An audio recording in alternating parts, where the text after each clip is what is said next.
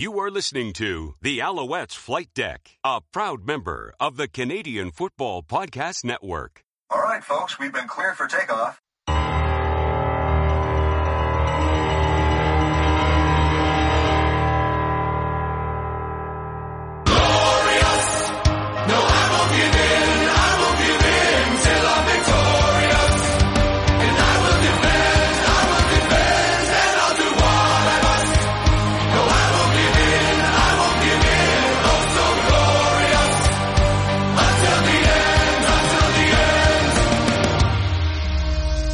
And welcome to Alouettes Flight Deck, podcast dedicated to Montreal Alouettes football, presented by Tarps Apparel.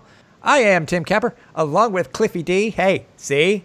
No snide remarks this week. We're on equal footing, even though you're taller than me. Not by much. But we're still on equal footing, so my little buddy. Yeah. Wow.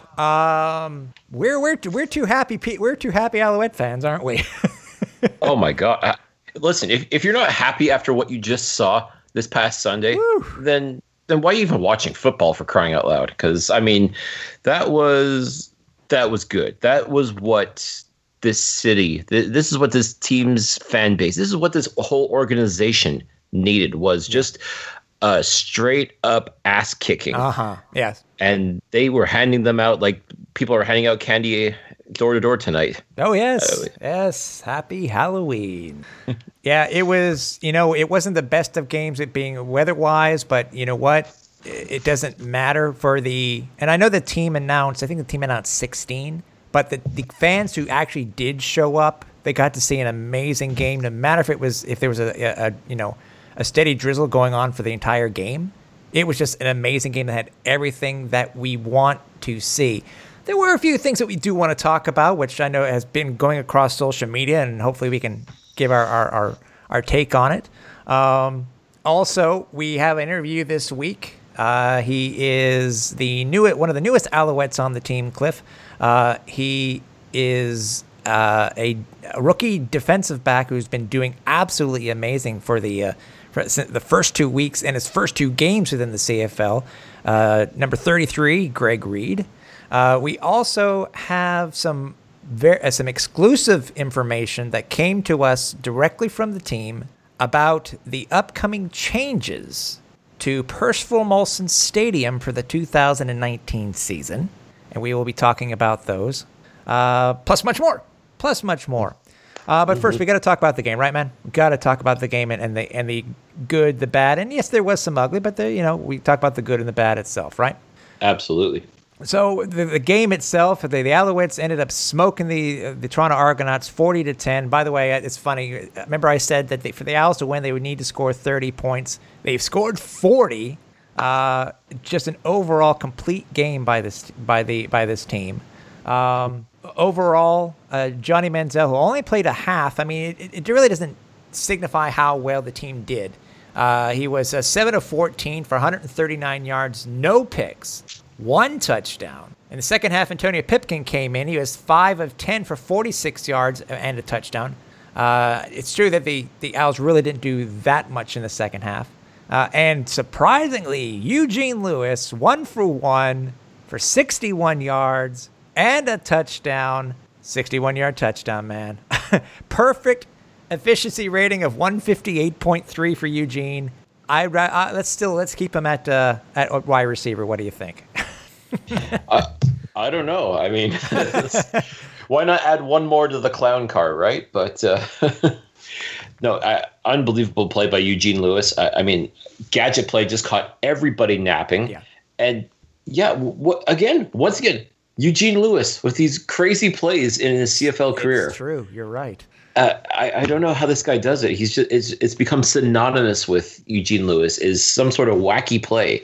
It just no one saw this coming. No. And that was the beauty of it. And yeah, he just heaved a bomb to George Johnson, who was wide open, had nothing but real estate in front of him, and took it to the house. I was just Unbelievable. Yeah, Unbelievable I play. missed it at first because I was doing something and talking to my seatmate because we had upgraded our seats to the 55-yard line for the game, which were absolutely probably the best seats I've ever had. I know when we were sitting on the 50-yard line, they were good. I didn't care if it was raining or not. The seats were absolutely amazing. Rushing wise, the leaders was William Stanback and Lawrence Pittman. So we got to see a look at both of our future running backs for the Alouettes. Both of them had 60 yards, but Stanback did it on 9 carries. Pittman did it on 6. No touchdowns for rushing. Manziel had 35 yards. Pipkin had 20. Even TJ Graham got into 1 for 5. Receiving wise, leading receiver was William Stanback. 52 yards on 2 receptions, 2 touchdowns. Next after that was Ernest Jackson. Ejack had 29 yards. I'm sorry, I forgot about George Johnson. George Johnson led the team. I apologize. He led the team with 86 yards on 4 receptions. And then again, Eugene Lewis. You know what's funny, dude? He passes for 61. He catches for 61. Unbelievable. Man, I tell you what, William Stanback, what a find this kid has been. Yeah. And you also spoke about Lawrence Pittman as well, and he looked like, you talk about a coming out party. Like, he had a very solid performance. Oh, he did in the backfield. I mean, like, just being able to trade reps with Stanback was just. I think they worked off each other perfectly. They both helped contribute immensely to the offense, which is, again, this ground game. I keep saying they have to keep developing the ground game, and now that you know you've got 2 potential studs, 3 really if you count Ryder Stone, who unfortunately is on the 6-game injured list, you've got some real depth back here all of a sudden. Mm-hmm. And like, these are not household names. Like, people aren't going to recognize these guys compared to Andrew Harris or John White or William Powell's, for example, of the Canadian Football League. But like, these guys here, Stanback, Pittman, and Stone too, when he's healthy. Yep. Like, this is all of a sudden a very loaded backfield, and still very young too. And that's the key element here, folks, is young. Like, you always want to be getting younger and better. And the better part comes with time, comes with experience, of course. But knowing that we have these potential weapons going into the future is definitely cause for excitement as far as I'm concerned. And once again, for whomever the offensive coordinator is, for years, this team has not run the ball effectively, despite having some real studs at running back. Yeah. I mean, you look at what Tyrell Sutton's doing in BC. Yeah. And this guy is not who you think he is. He's a lot better, actually. And it just comes down to, you've got the weapons, use them properly. And I think, and I'm really hoping now, just based on the performance that we saw this past Sunday, that Montreal realizes, hey, we've got some real talent back here. We've got to nurture this. We got to make this work. And especially going into 2019, knowing that you've got these young studs in the backfield ready to go. I mean, that's exciting as far as I'm concerned. Oh, yeah, I agree. Toronto, James Franklin was 21 of 32, 205 yards, no interceptions, and a touchdown. But he did have a big fumble in the fourth quarter. Franklin was the leading the leading rusher for the team, 9 carries for 71 yards, but held off the board. No rushing touchdowns, so he does not break the CFL rushing record by a quarterback this week. He doesn't do it against us. He can do it against whoever he wants to next week. Leading receiver for the Argos was it Levi Newell with 105 yards. He was 8 for 8, 8 targets, 8 receptions. But obviously the big thing here besides our offense, Cliff, was first Boris Bede, perfect, 4 for 4. Makes me wonder what got into his head this week to make that made him concentrate, because I know the Alouettes didn't sign another kicker to our practice roster. But he had a perfect game. Also, block kick. Woody Barron and his block kick on that field goal attempt. Wow. Oh yeah. Stefan Logan still made 46 yards each way, punt returns and kickoff returns. But the defense shined for these Alouettes. So we talked about before, Greg Reed in his second game, 7 tackles again. Glenn Love had 8. So you have guys now that are really stepping up that we have not seen before that is doing, these aren't the normal names that we've seen that is stepping up for the defense. No, and they have to step up because a lot of the guys that we started the season with, names like Dominique Ellis and Mitchell White, like these were the guys that were supposed to be the defensive studs for us this year, but unfortunately due to injuries, just didn't quite work out that way. So once again, you got that next man up mentality, and these guys like Love and Reed are going to have to step up and be that force. And again, Tommy Campbell as well was also showing why he's one of the best guys in the secondary to have. Yeah. He was all over the place as well. I mean, pretty much everybody on this team stepped up in a big way. And of course, Enoch Mwamba. I mean, this guy is just an absolute beast.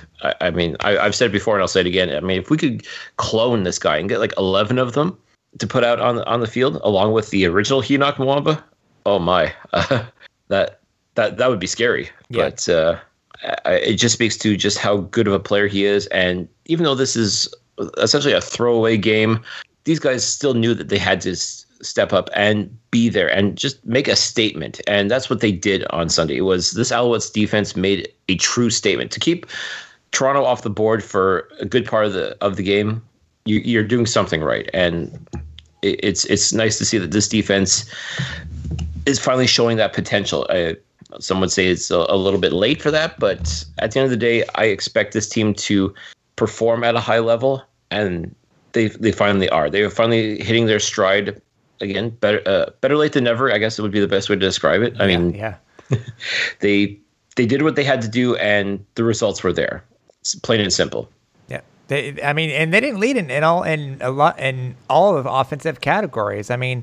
They didn't lead in total time of possession. Toronto had the ball for an extra 5 minutes. But takeaways, the Alouettes led 2-0. Trying to see penalties themselves, we only had 5. That's a huge plus. That really is. Second down conversions, they were only 6 of 19, but still they made the most of them from what it looks like here. But I think the thing we need to think of the most when it comes to the defense is how this game finished up, especially for the fans, when it came to John Bowman. A player who, if he does retire, I'm sure all Alouettes, he will be one of the names to remember when it comes to players in Alouettes history. He'll be there, in the same breath as Ben Cahoon, as AC, Pierre Vercheval, and on and on and on. But Bowman, man, what a game. And considering how he's been playing since he had that major injury on his arm.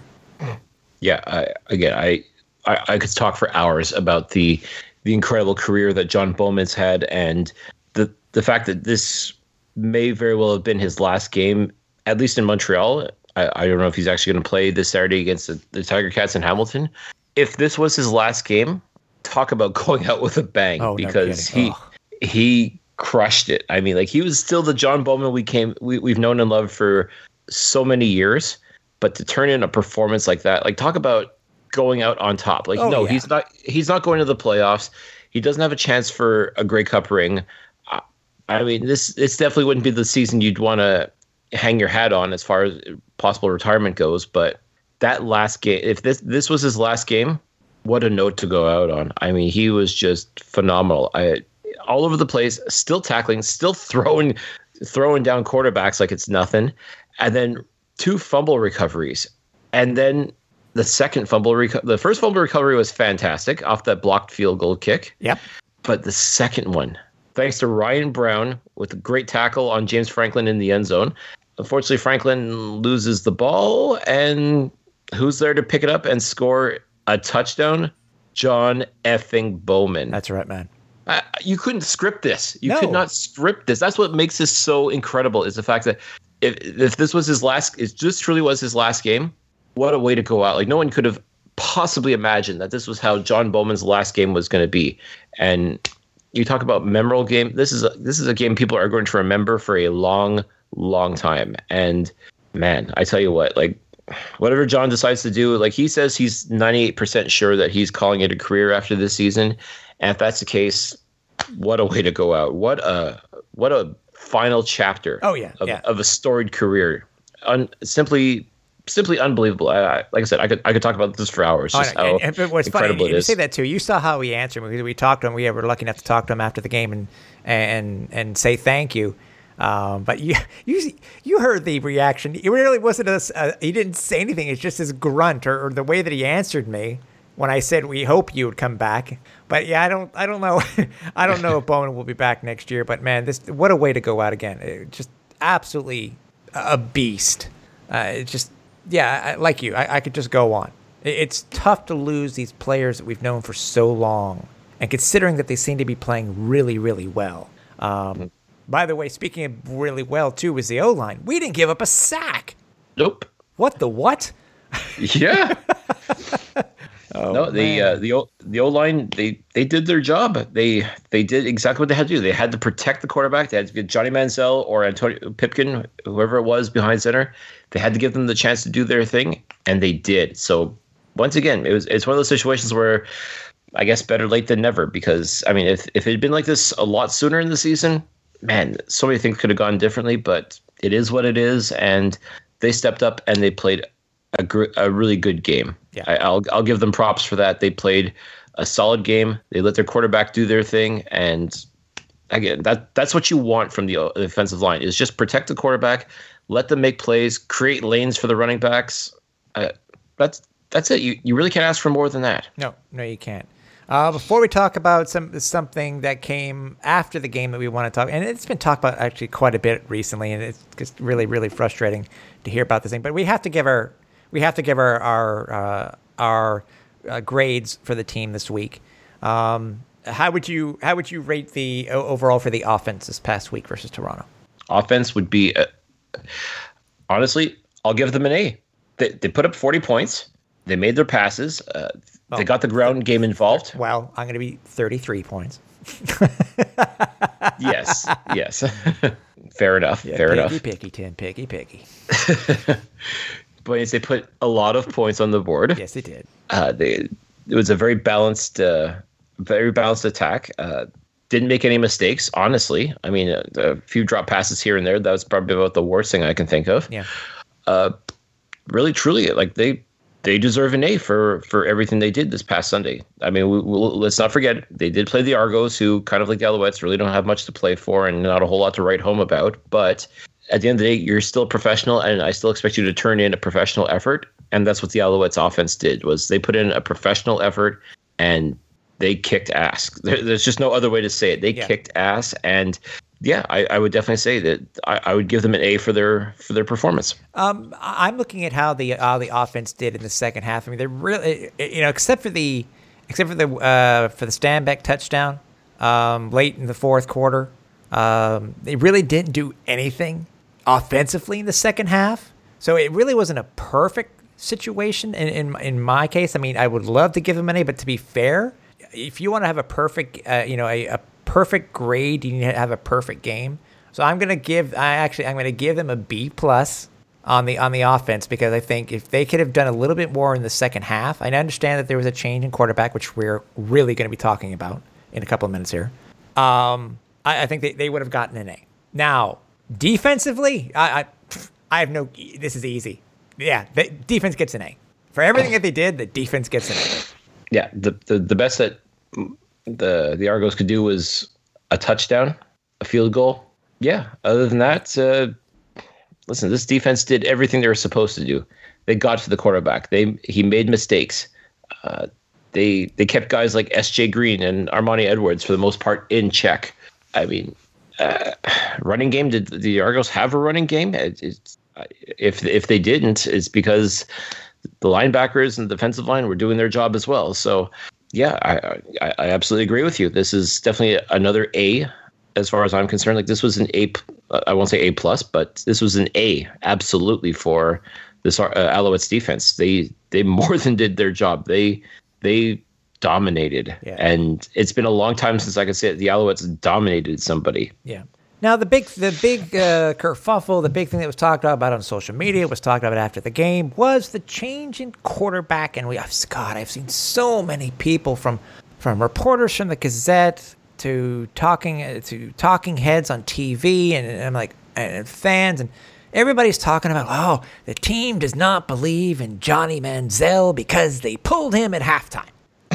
Well, first, if we are to believe, and I tend to believe this, it was put out after the game that it was actually stated that Johnny, I think it came from the coach and it came from Johnny, that it was already put into place that he was only going to play half a game.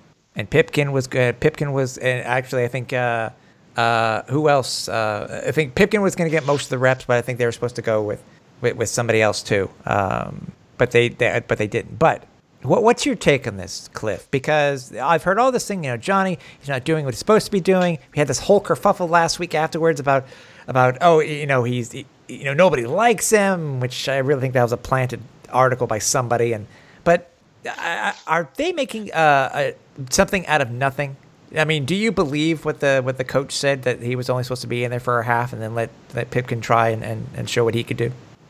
I believe it. What at this point, what is there to lose? I mean, last time I checked, the Alouettes were not going to the playoffs. This was not an important game in the sense of in the standings or for anything else really. Like, this was strictly a game for pride. I mean, I didn't even go so far as to say this was essentially a glorified preseason game for 2019. Like, this is a chance to see who you've got and what you can do with them. Right.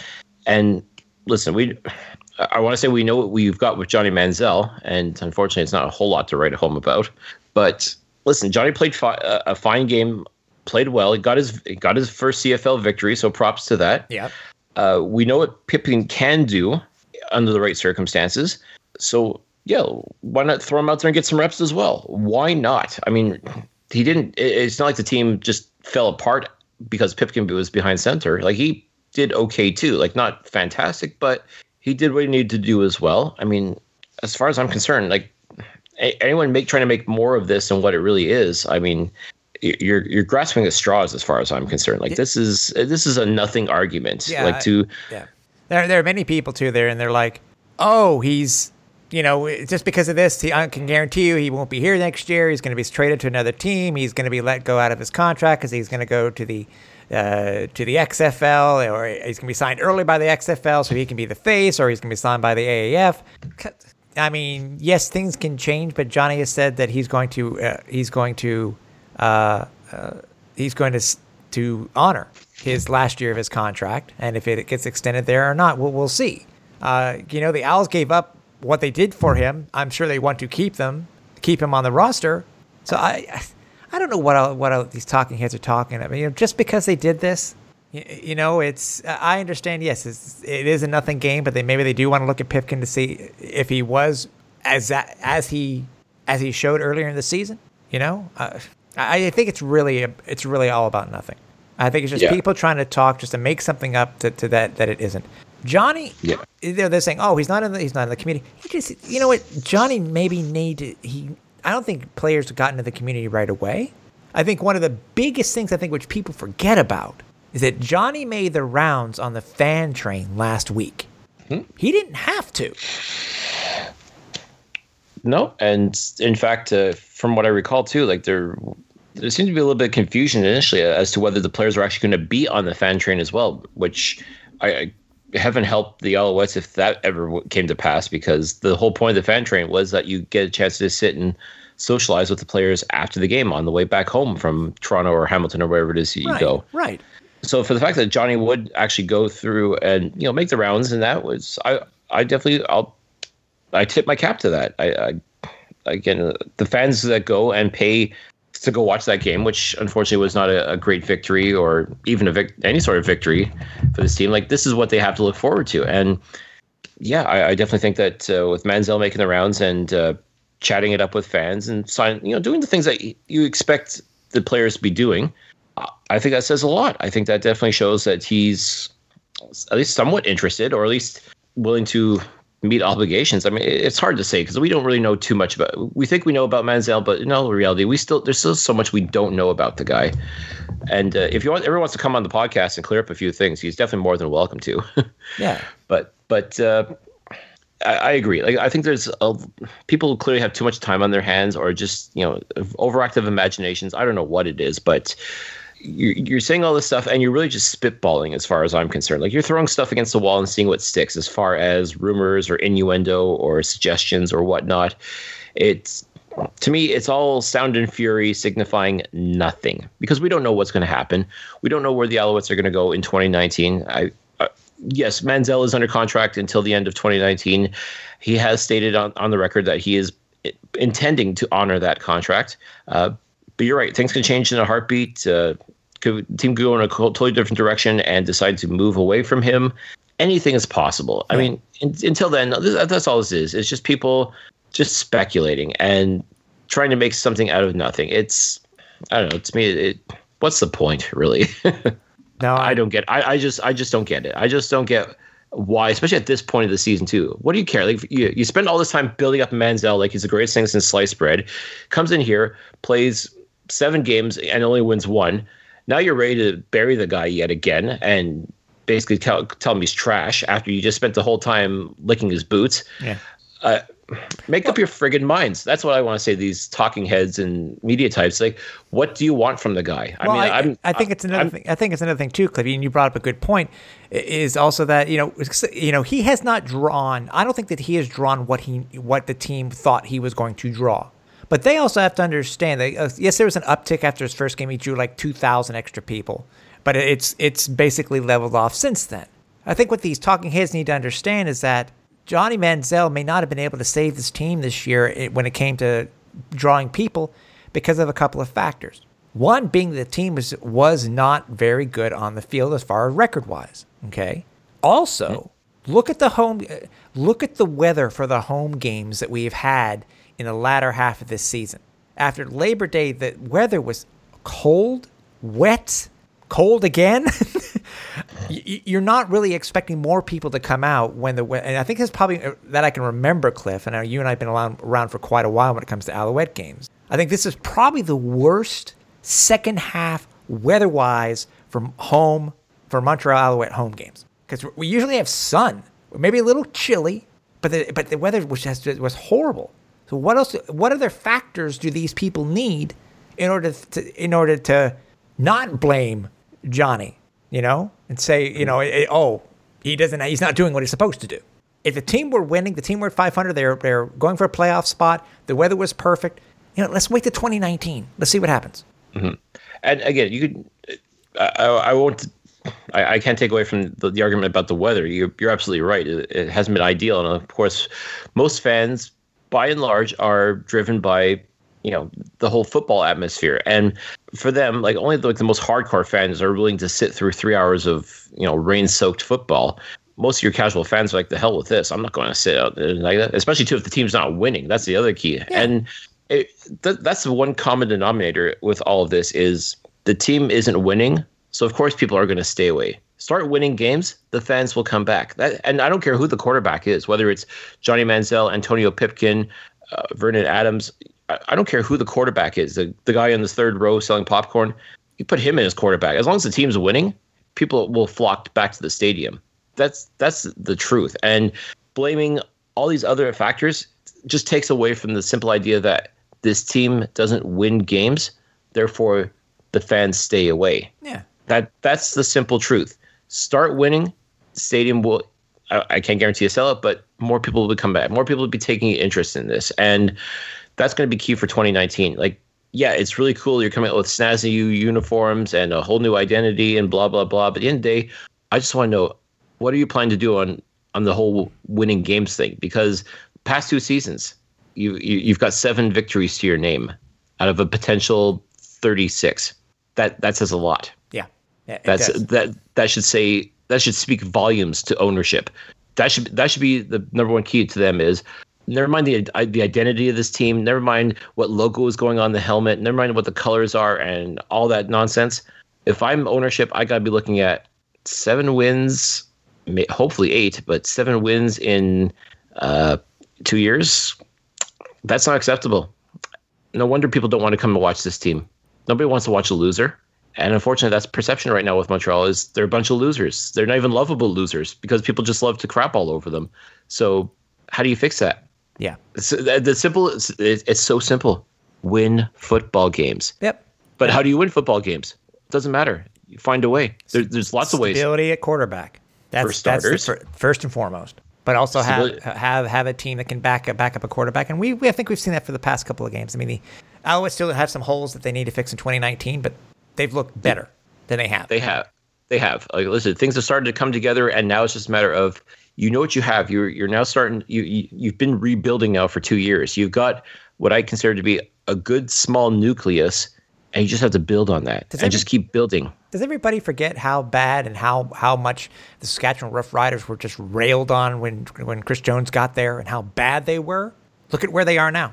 That was 3 seasons. I think he gave himself 5 originally. Was that what it was? 3 or 4 or 5? Can't remember what it was. But look where they are now. You Agreed. You got to start down there to go back up. So before we get go ahead, Cliff. I'm sorry.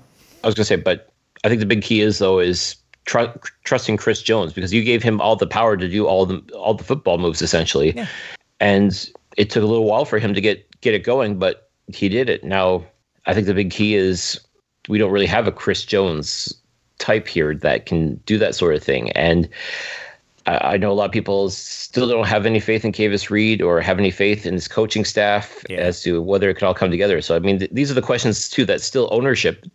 Ownership's the one that put these people into place. And ownership has to really take a good look at the situation and say to themselves, are these truly the men we want leading our football team? Mm-hmm. Or do we have to admit defeat yet again, admit the fact that we still don't have the right formula, and be willing to risk it all again for the sake of winning? Yeah. I think that's going to be the key right now in this offseason, as the Alouettes go in the offseason, and taking a good hard look at themselves in the mirror and saying, we're not nearly as good as we should be. We've got talent. There's definitely talent here, but it's not being used to its full potential. And we got to do something about that. Yeah. Plain and simple. Before we get on with the rest of the show and our interview, we want to go ahead and thank our sponsor, Tarps Apparel Company. Tarps is a Canadian-made, Canadian-manufactured clothing company, highlighting legendary athletes and their stories on vintage tees. Hey, but Cliff, these aren't your regular T-shirts. They only use high-end bamboo-based material for their tees to create a thin, soft feel that is unmatched in the sports clothing market. Now, if you want to get your hands on your favorite old-school players, whether it be Louis Pasaglia, whether it be Peter De La Riva, they have these old-school CFL legends available on shirts that you can order now. You can head over to tarpsapparel.com. Check out their lineup of, I'm looking at these now, the Mosca shirt. I love the Mosca shirt. Chris Warrelby, man. I don't know. Have you ever worn a bamboo shirt before, Cliff? I can honestly say no. I have not. They are soft to the touch, man. It's not like any other shirt that you've worn before. That I can guarantee you. And again, if you want to have some old school CFLers, and also support these CFLers, because a portion of these sales for the T-shirts will be going to the CFL Alumni Association, head over to tarpsapparel.com and order one of the shirts from these legends today. And don't forget, they are a Canadian company as well. So you are buying local. You are supporting not just Canadian football legends, but you're also supporting this great country and just helping a small Canadian business grow even bigger than ever imagined. So yeah, folks, get on this, check them out. It's definitely a great company, very user friendly. I can't say enough good things about them. And buy all the shirts, man. Yeah. Buy the shirts. Buy them. And tell them that the Alouettes Flight Deck sent you. As we mentioned before at the beginning of the show, we were able to get one of what seems to be a very up and coming and rising star with the Alouettes, defensive back Greg Reed. We had a chance to speak with him earlier this evening, and we'll get to the conversation now. And when we get back, we got a little bit of breaking information for you, the fans, on what's to come with Percival Molson Stadium in 2019. And on the line with us now, we have Montreal's newest defensive back. He's only been with the team for a couple of weeks, but I do know that if you have been following the Arena Football League, you'll know who this gentleman is. But if not, we want to make sure that you know all about him. He is number 33 from Florida State, Greg Reed. Welcome. Thank you. Great to be here. So, great to talk with you guys. Yeah. So we have to ask Greg. I know you've only been in Montreal for a few weeks or so, but so far, how do you like the city of Montreal? I absolutely love it, man. It's a great city. Mm-hmm. So the people are a lot nicer here than where I'm from. So that's always good. It's a great city. I love the food. I love just love the art around the city. Mm-hmm. Love everything about Montreal, honestly. Have you? And it's only a 3-hour flight from my house from Atlanta. So. Oh yeah. Have you had a chance to? Have you had a chance to go to any of the lookouts, to look over the city yet? I've been to one. I think it was a mountain. Yeah. Yep. Yeah. Yeah, it was. I've been there. It was nice. A lot of raccoons came up to me though. It was fun. It was pretty cool. It was pretty cool. Also known as trash pandas. Yeah. Yeah. All right. Well, we're gonna ask you, Greg. Before you came to Montreal, we know you played your college football over at Florida State. But what in particular got you into football as a kid? Was it somebody who you looked up to that got you into football, or was it something that you always wanted to do as a kid? Well, I'm from South Georgia, like south of Atlanta, of course, and kind of near Florida, and that's what growing up. That's all we knew, honestly. Playing football every weekend, mm-hmm. At family events. And so I never really looked up to anyone. I never had like an older brother that was playing football. I just loved the game from the point I picked up a football. I just loved it. So that's what I grew up doing. And everybody around me was football players too, as well. Like around my age, growing up. So that's all we did. That's all I knew. Honestly, that's the only sport I played. When you were playing football, did you look up to who's your favorite pro star as a kid? As a kid, yeah. I'll say it's funny because I play defense now. And, my favorite player growing up was a running back, and it was Barry Sanders. Okay. Of course, I like the Deion prime time and everything like that. But I remember growing up watching Barry Sanders a lot. Out of, I know you did very well at Florida State. You're the 2009 NCAA punt return yardage leader. 2010, you went to the Chick-fil-A Bowl and you were the defensive MVP. You had a short stint, I think it was a practice roster stint with the St. Louis Rams in 2014. And then from there, you had a calling, and you had quite a pretty good career in the Arena Football League. First, a short jaunt with the New Orleans Voodoo in 2015, but where you made a name for yourself was specifically in 2015 with the Jacksonville Sharks. As a football player, I know you had you were drafted or you're signed by the Rams, but then going to play arena football. What was your mindset as a football player? Did you think that it was you were just happy to be playing football, even though it wasn't in the NFL? I honestly thought I was going to be in the NFL for a long period of time in my career. Right. Honestly, I went through a couple of injuries, so it kind of pushed me back a little bit. But like you were saying about the arena football, that helped me out a lot.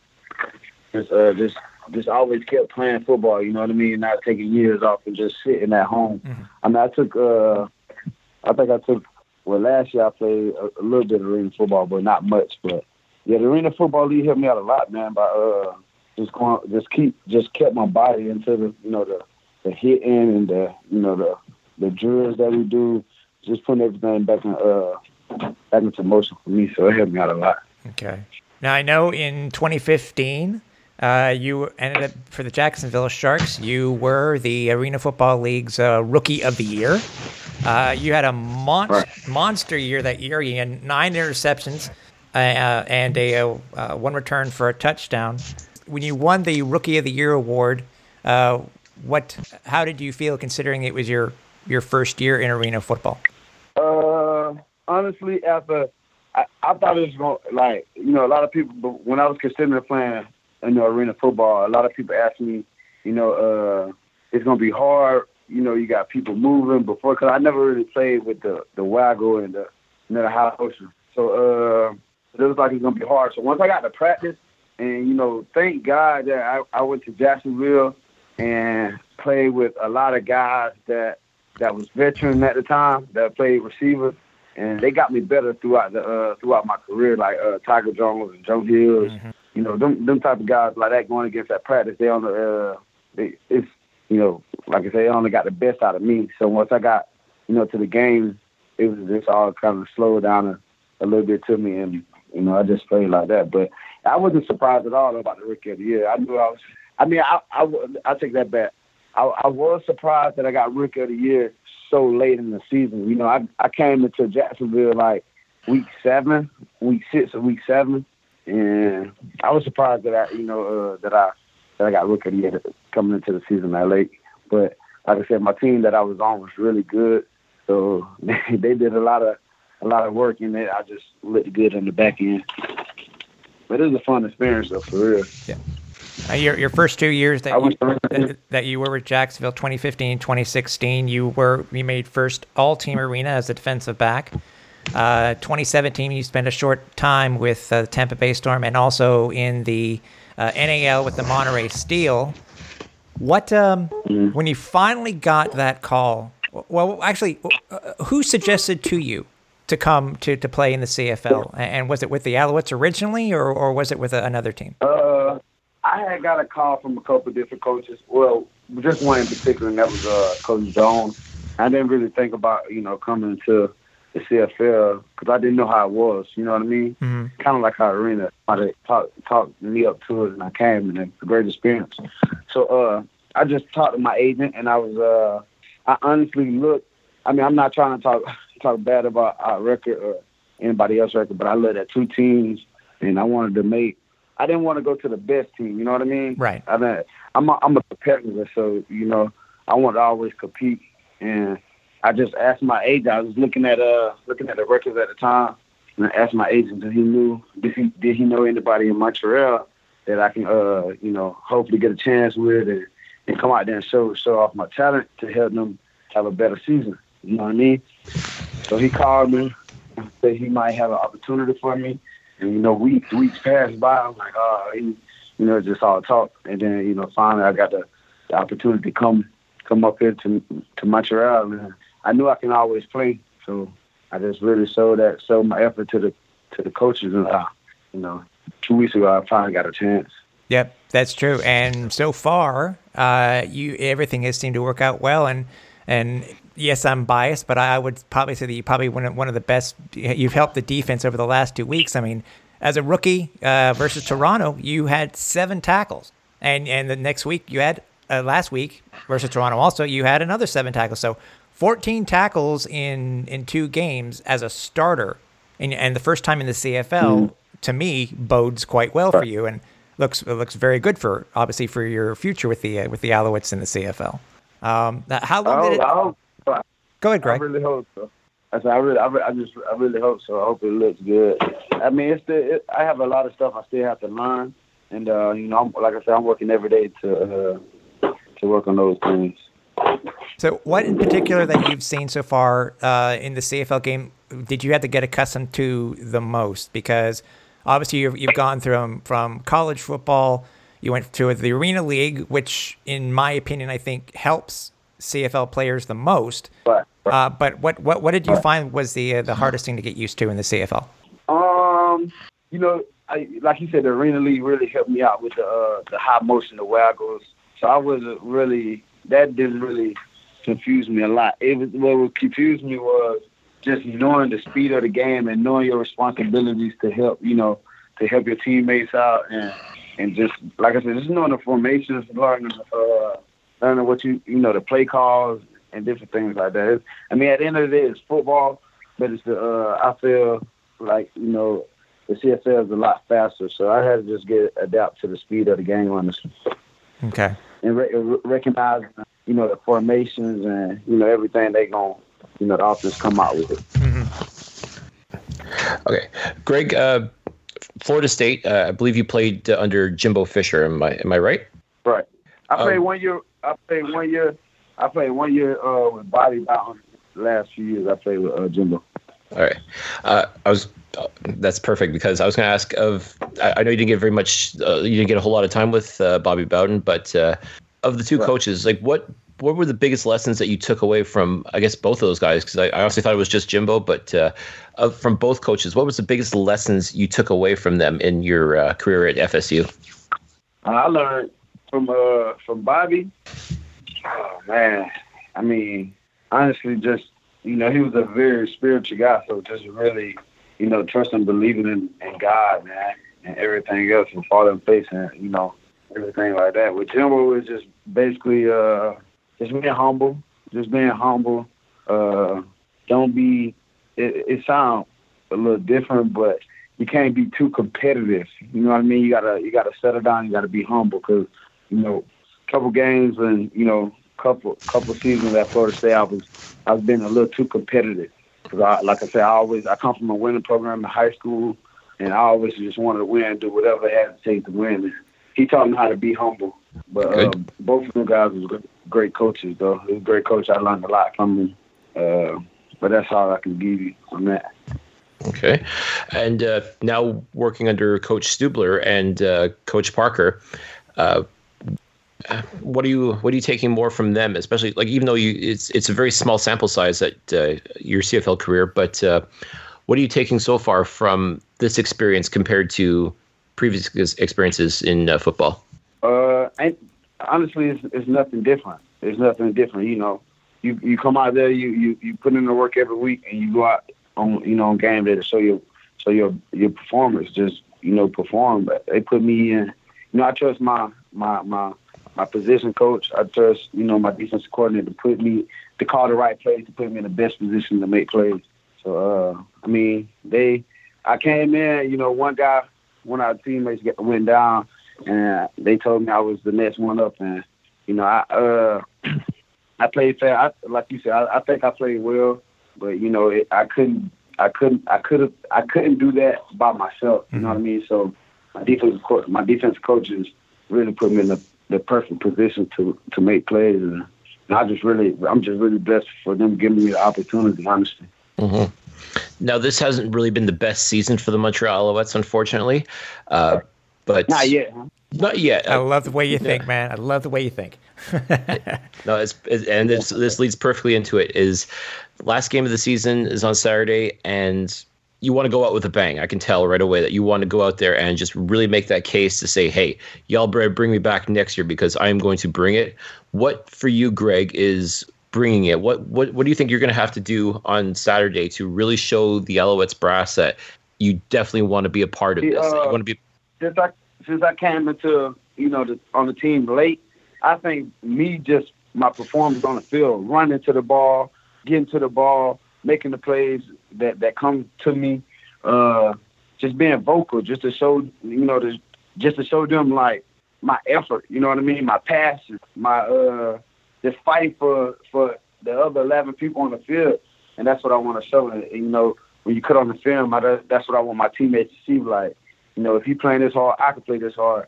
He can play that hard, I can play that. It just goes around the whole team, and once it click, it's gonna click, and nobody's gonna be able to stop us. So that's what I really want to show. I want to show my passion. I want to show, how I want to fight for the next man beside me.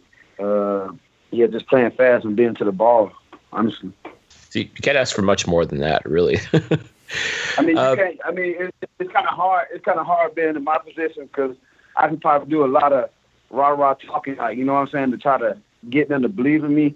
But it's late in the season, so now I got to show it. You know what I mean? Mm-hmm. I got to show it. I want them to know they can count on me. I want to be accountable. So that's the main thing. And going into next year, they already know by looking at the last game and feeling the last game what type of engine, what type of vibe it's going to be when we come back. Beautiful. And is the NFL still in your thoughts, or are you more or less committed now to the CFL as far as wanting to advance your playing career? Of course, the NFL is always in my thoughts, of course. But, Montreal, my city, that's all I can say about it. Montreal, my city now, and I'm just looking forward to winning the Great Cup in Montreal. Everything else is in God's hands, and they'll fall in place. Let's have a little bit of fun, Greg. When you first came to Montreal, What were you expecting, to be honest? Like, I'm not talking about like the team itself, but like the city of Montreal. What were you expecting the moment you stepped off the plane? What was your first initial thought of Montreal itself? I came in August, so it wasn't cold yet. So I don't know I didn't know what to expect. Honestly, I wasn't. I mean, to be honest with you, I'm gonna be 100% honest with you. I wasn't even thinking about, the city. I honestly was just thinking about football. Like the first week, 2 weeks I was here, I was just thinking about strictly football. Mm-hmm. I was asking my teammates, places to eat, but I mean, I was whenever I stepped off that plane, whatever Montreal was throwing at me, I was with it. But I honestly was just thinking about football, and football. That's all I was thinking about. So now that you've gotten a little bit more time in Montreal, what after football?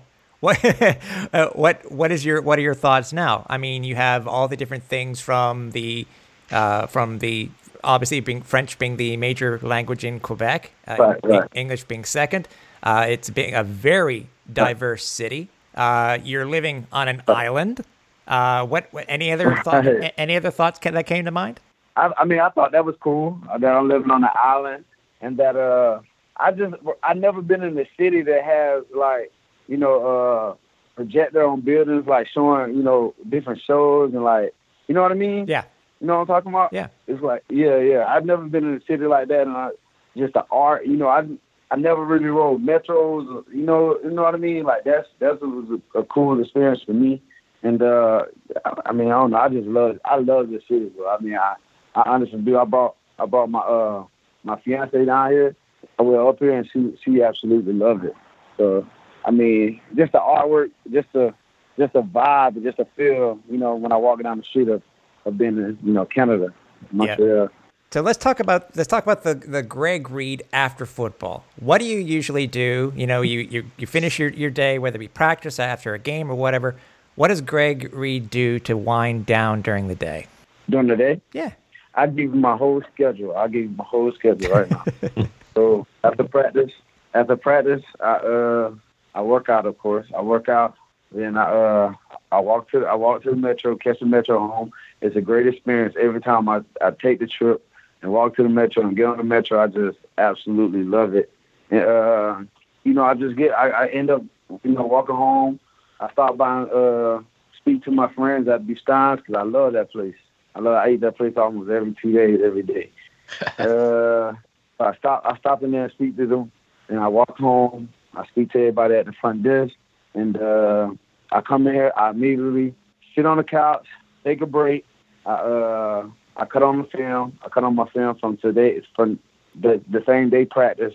I watch that. I watch everything I need to watch from practice. Then I go into, the game film of, the team we playing. And I watch that. I watch like 2 games of that. Then I play Madden. And then I just talk to my family. By that time, it's like 7, 8 o'clock. Mm-hmm. And I'd be tired and sleepy at like 10:30, 11. So okay. That's my whole day, honestly. Yeah. Nothing too special. Nothing too special. Do you watch any type of television that you watch, Netflix or anything like that to wind down?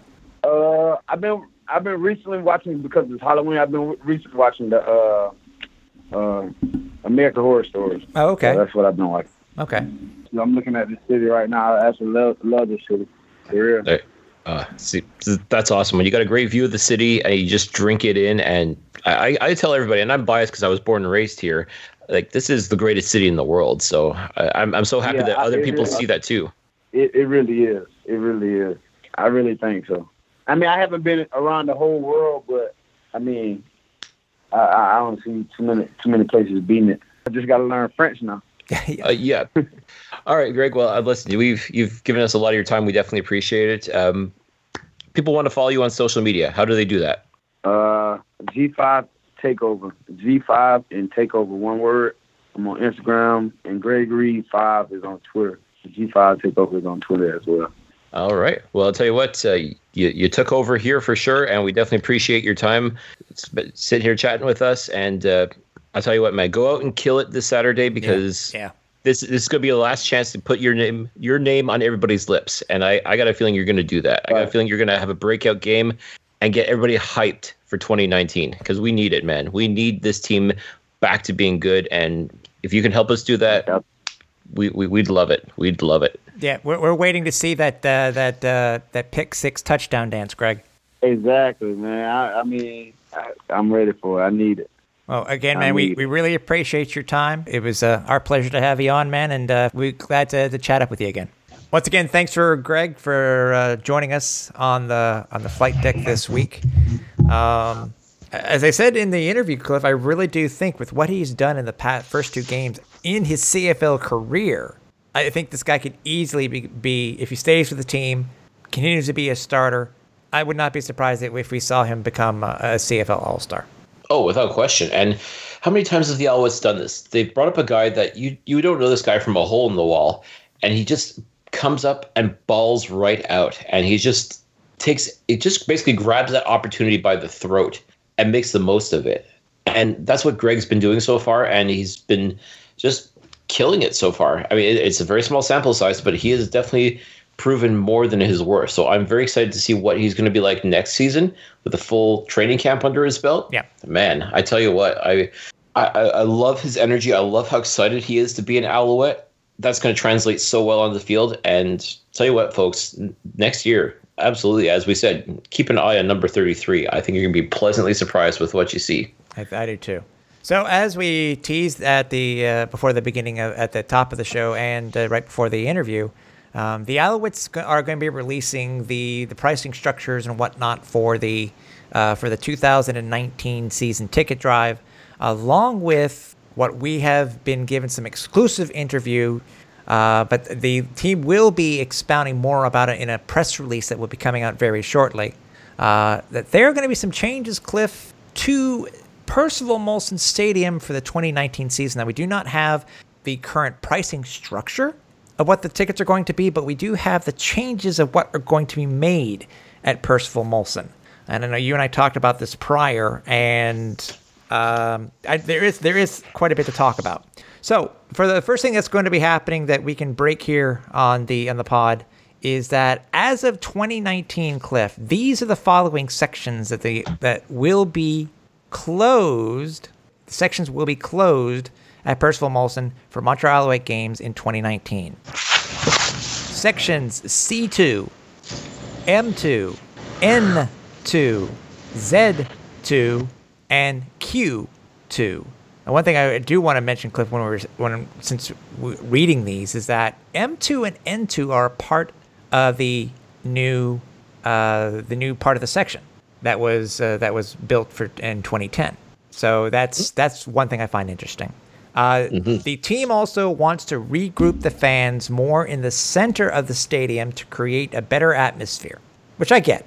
I mean, this weekend was not really a good gauge because of the weather and how everybody was, how everybody was basically spread out on the south side. Also, this is a big thing I wanted to talk about. Actually, well, I'll say this one last. The next thing that they want to do is that they're going to have a new family section in Y2. So where we usually sit, Cliff, up above, they're going to be putting the new section there from where it currently is. They're also going to move the all-you-can-eat section to P1. The current all-you-can-eat section for 2018 was in section Z2, which is one of the sections that they are closing. Also, they are going to be moving general admission to P4 and P5. So currently, the general admission section is located in M2 and N2. So those are going to be moved to the other side. Now, what I found interesting, by the way, is that they're moving those sections. They're moving the general admission sections basically to the end zone seats in the end zone. Now, the big thing, and I'm sure many of you are possibly asking this question too, but the big thing now, Cliff, is that according to the team, with these changes, the capacity at Percival Molson Stadium will be around 20,000 seats, which is very interesting. Absolutely. It sounds very similar to what the Argos did this past year over at BMO. And this is something that I wanted to point out. So for the current attendance is listed at 23,500. We're bringing it down to approximately 20K. So that's going to be a difference of approximately anywhere between 14.9 to 15% less. It's going to be reduced by 15%. That's a huge difference from what they did in 2014, Cliff, when they reduced it, when they brought in the fan zone and they reduced it by 6.1%. And obviously, compared to what they did with the new expansion in 2010, increasing it to 25,012, that was an increase of 23.8%. As a Alouettes fan who's been there for a long, long time, what's your thought on it? We're gonna hear more from the team once the information comes out via the media and see the new pricing structures. But I want to call this bombshell, but these seem to be changes that I think the Alouettes, I guess they're looking at that they need to be done. Mm-hmm. And this goes back to what I was talking about earlier, is the fact that what's the key thing that the Alouettes fans, or the key thing that the Alouettes have to do to get fans back in the stands is win football games. When you don't win football games, people stay away. As a result, the stadium looks half full, or barely full, to be honest with you. This last game, you're right. It's not, I feel, a great representation of what true Alouettes football fans are like, because a lot of fans simply just looked at the weather. They looked at the team, looked at the fact that this game meant nothing, and said, yeah, I'll just watch it from home on my big screen TV. I get that. I completely get that. In order to get fans excited, like, they've been trying to sell the experience of Percival Molson Stadium, and I hate to say it, but they missed the mark. I mean, trying to entice people to come on social, for the whole social experience, they weren't able to capture that. As a result, the attendance has dwindled down, and now you're looking like 18,000 is considered to be the benchmark now, which is terrible, quite frankly. Like that's not something to be proud of. I can't overstate the fact that if you want this stadium full, it's very attainable, but you've got to win football games. Until then, yeah, I guess the best thing to have to do now is just close off sections that aren't performing. Yeah. Try to cluster people together, so it does give that sort of impression that, hey, the stadium is full, and this is a rocking stadium, and people are having a good time. But really, truly, like, the only way you're going to fill the stadium again is win football games. I can't overstate this enough, is that's the key ingredient. If this team was winning on a consistent basis, you wouldn't have this issue. When they expanded it to 25,000 fans in 2010, I thought it was bold. I thought it was something that was good. They were just coming off back-to-back Grey Cup wins, so it made sense. Like, Alouettes football had never been hotter at that point, so it made sense to capitalize on that. But over the years, as things have sort of dovetailed, and the team itself has just kind of gone down steadily over the years, so has the attendance. So there's a direct correlation to the number of people in the stands versus number of wins in the win column. You can't deny that. Like, numbers don't lie. Like, the more this team wins, the more fans will come out and support this team. But you got to give them a reason to be excited. You got to give them something to look forward to. Yeah. And yeah, signing all these flashy names and things like that does give a temporary bump, but you're not filling the stadium with that. Like, it's just one of those things that it's a short-term thing, but you're not thinking about the long-term. And that's one thing that this Alouettes organization, unfortunately, has not done in a long time, is thought about the long-term impact of a lot of these personnel moves, a lot of the, just the overall play on the field. Like, these things were not taken into account when it comes to this. And now they're reaping what they've sown, because now they've got no choice now but to sort of whittle things down a little bit, kind of streamline the stadium experience a little bit more. And I mean, I hope it works, and I hope it has the effect that now it will create demand. It will create sort of a buzz, like, especially if this team starts winning again. If they can start winning, I guarantee those sections will reopen, and Percival Molson Stadium will be the place to go once again in Montreal. But it still comes down to this fact that it just boils down to one simple thing: you've got to win football games. Yeah, that's all there is to it. From what I've heard from the team, and I asked that question just specifically what you just stated, is that if they get to a point where if it is a quote-unquote sellout at 20,000 and the demand is there, will they open up the other sections? And I was told, at least right now, that no. those current sections, those current 5 sections that were closed will not be opened up. I think the best way to get these sections open up in 2020 is to start, the team to start winning, people start showing up, to do it on a consistent basis. Go back to the reason why they expanded the stadium back when they did in 2010, and there's 2 other times before when they first came over to Molson. By the way, which is funny, funny that we're talking about this, Cliff, is because Friday, because we're taping this on Halloween, Friday, November 2nd, will be the anniversary from when the Alouettes moved to Percival Molson Stadium. It'll be 21 years. Since that infamous U2 concert at Olympic Stadium, which basically forced the Alouettes out before they could play their home playoff game. Yep. So, Cliff, if you were somebody with the team, and by the way, we do have a interview scheduled with the Alouettes brass that we will be conducting later on this week and that we'll have for next week's podcast. If you were somebody with the team, or even as a fan who for a naysayer that says, well, listen, what was the point of you expanding the stadium if you're just going to keep reducing the size and the what is considered the sell-out point in a stadium?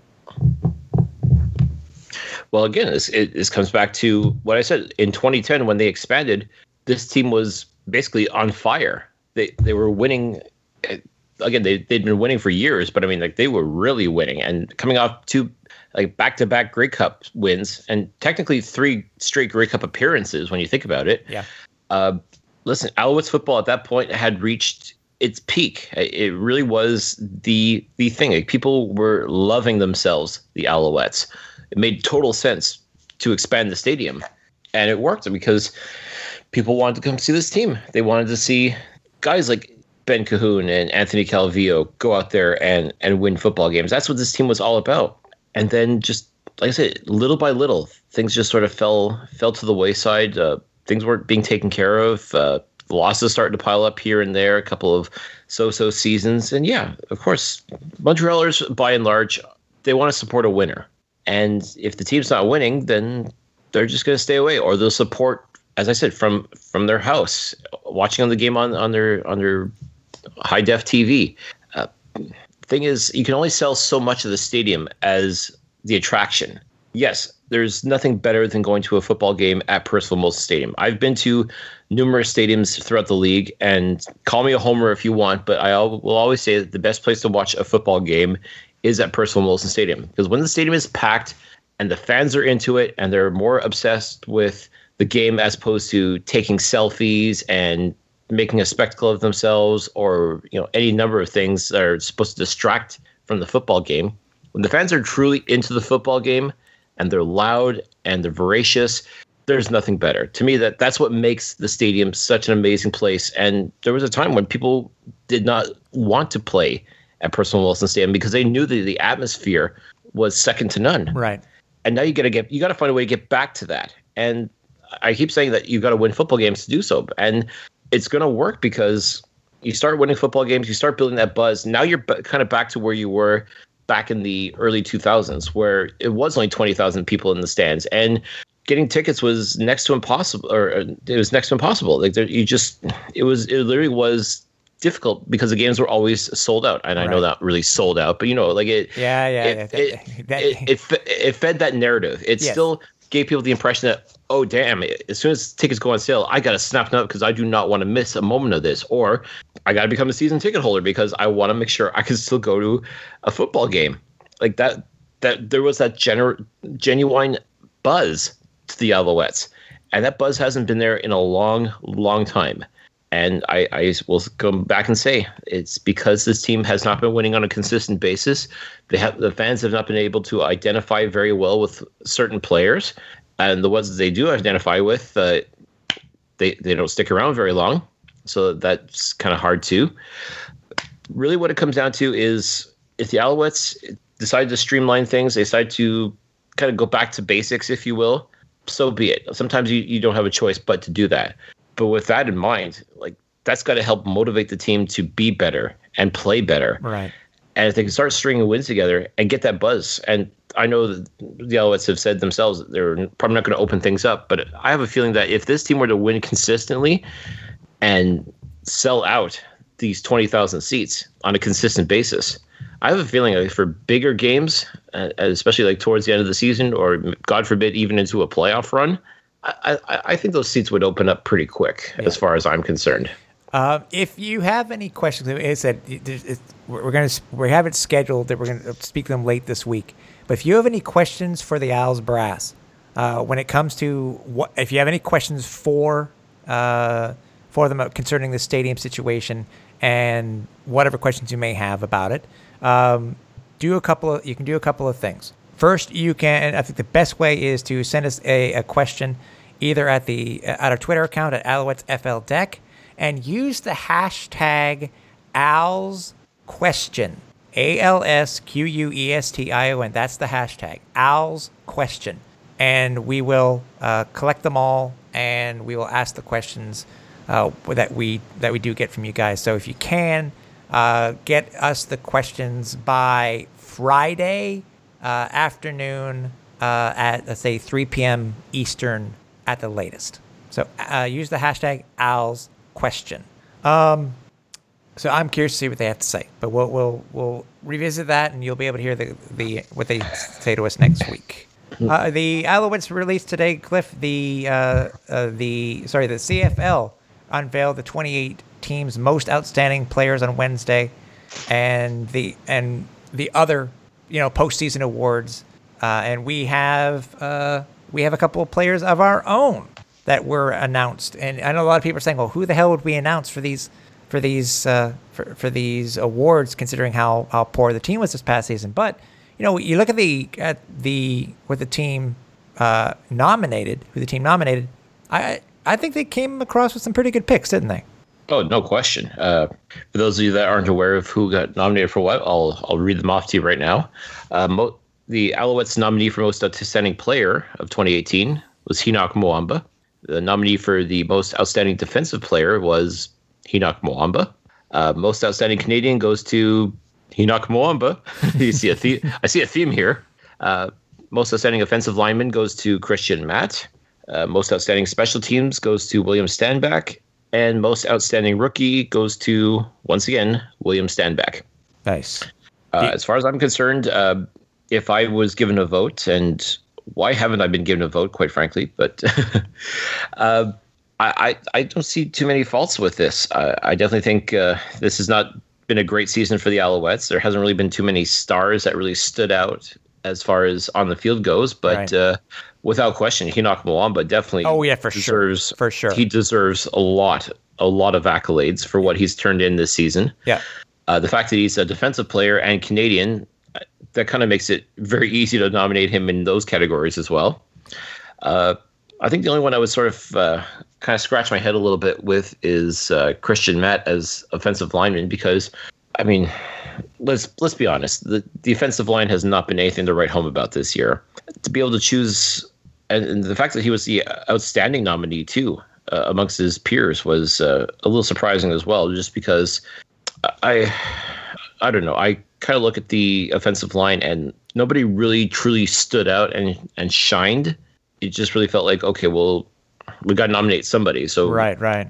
Why not go with the Christian, I guess? And again, I'm not saying this to slight him by any stretch of the imagination. It's just the way that this offensive line in 2018 has been, is that really to say that somebody was outstanding is very generous, let's just say. Yeah. Would you have chosen anybody else for Rookie of the Year besides William Stanback?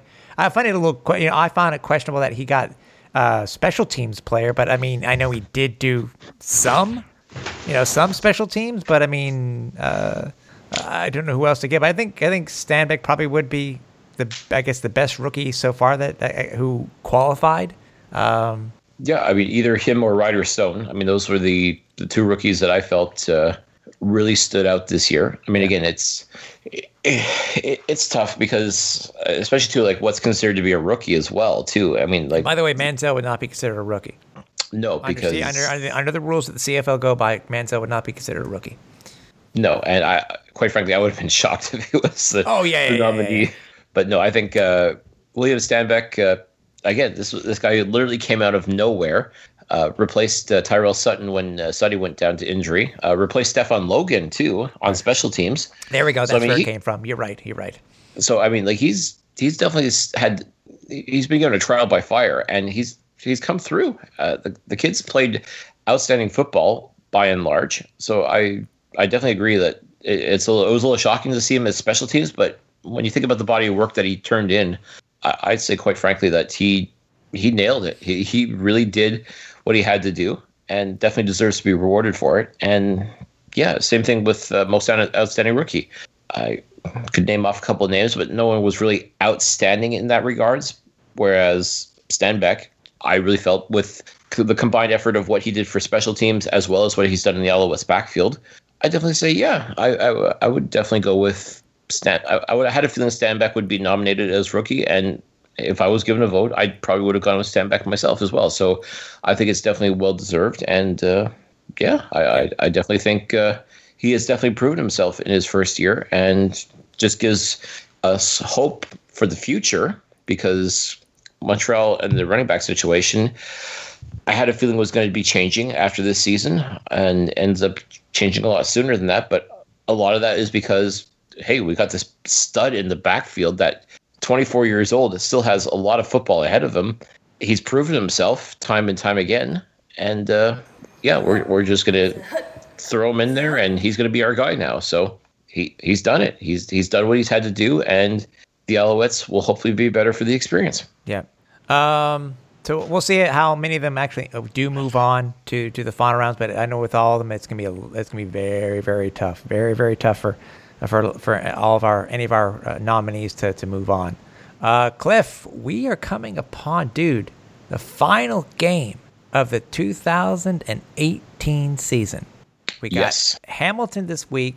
Everybody remembers the debacle in Hamilton last year, where they did not score. It was a perfect way to end the season where they didn't score a single point. The Alouettes have gotten over that hump and have more wins than they did for the 2017 season.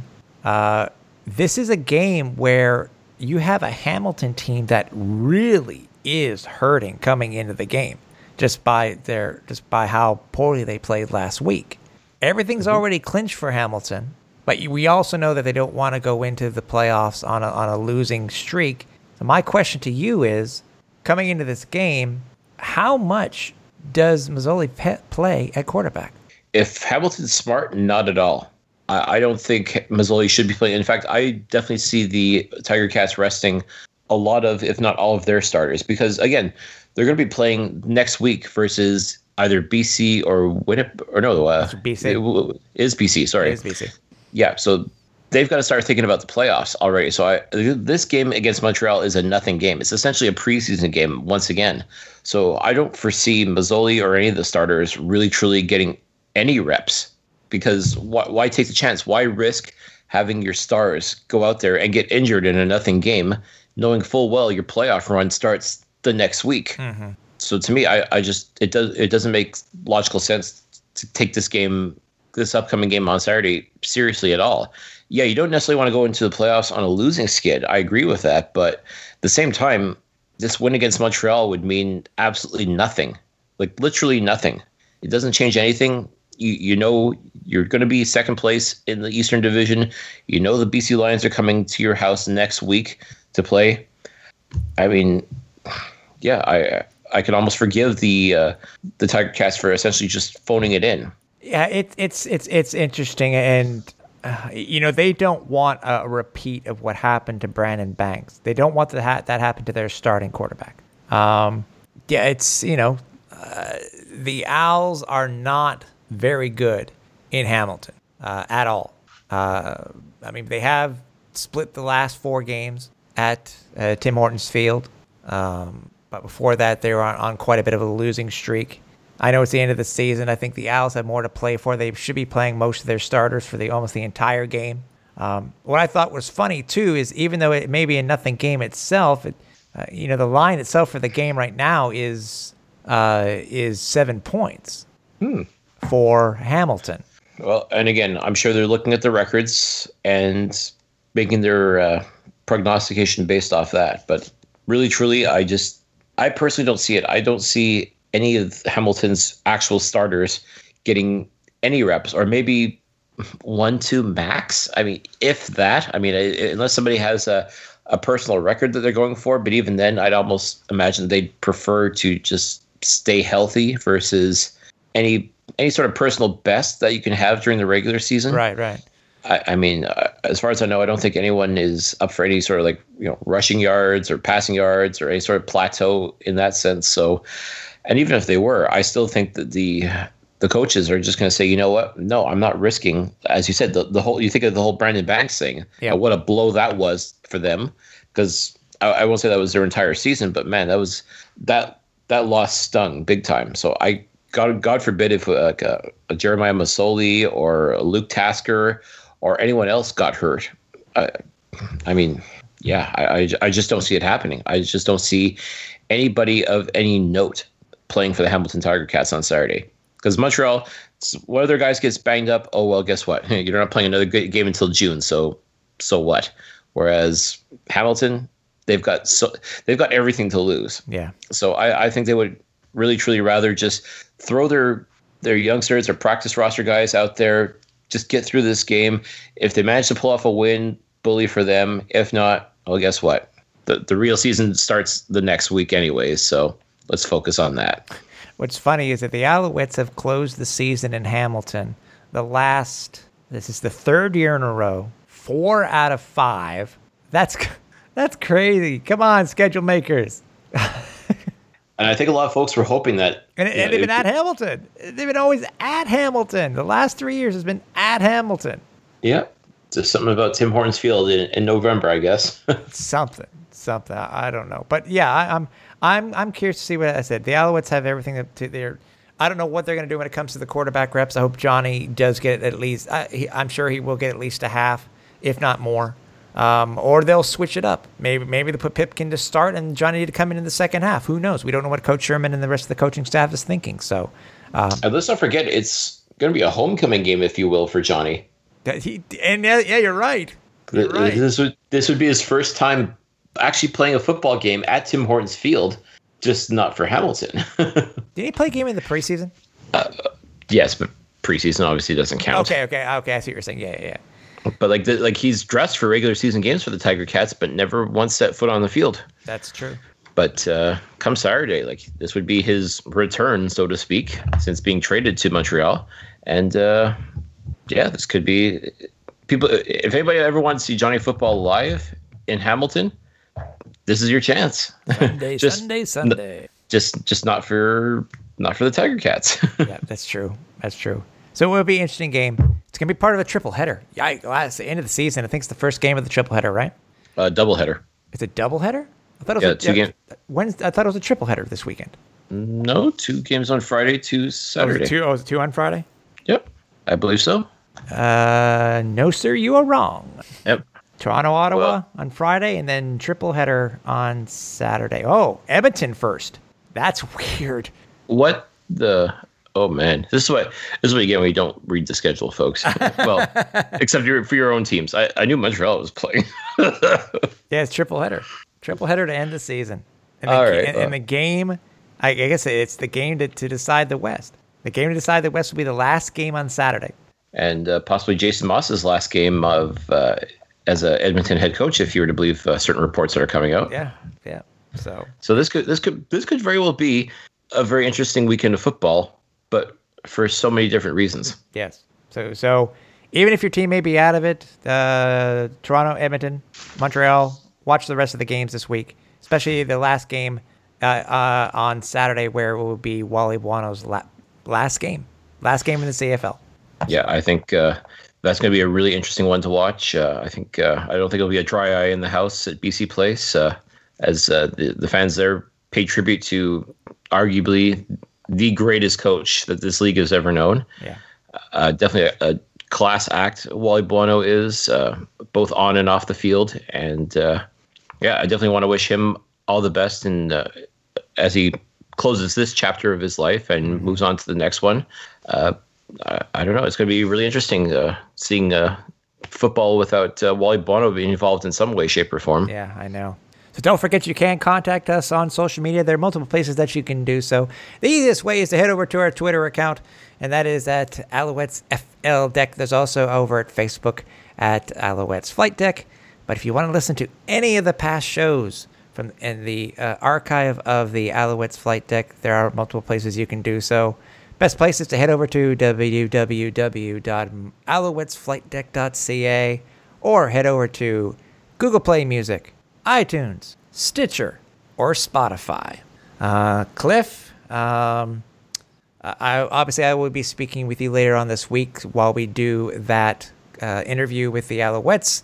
Do not forget to send us a question with the hashtag #AlsQuestions.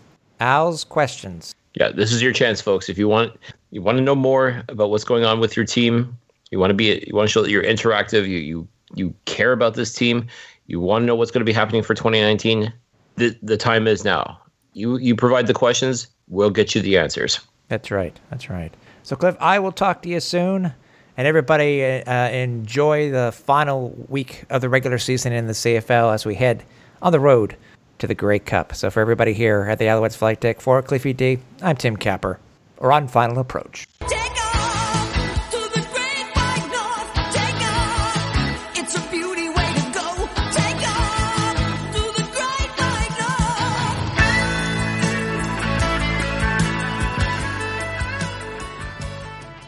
Thanks for listening. Find more great shows like this at CF Pod Network on Twitter.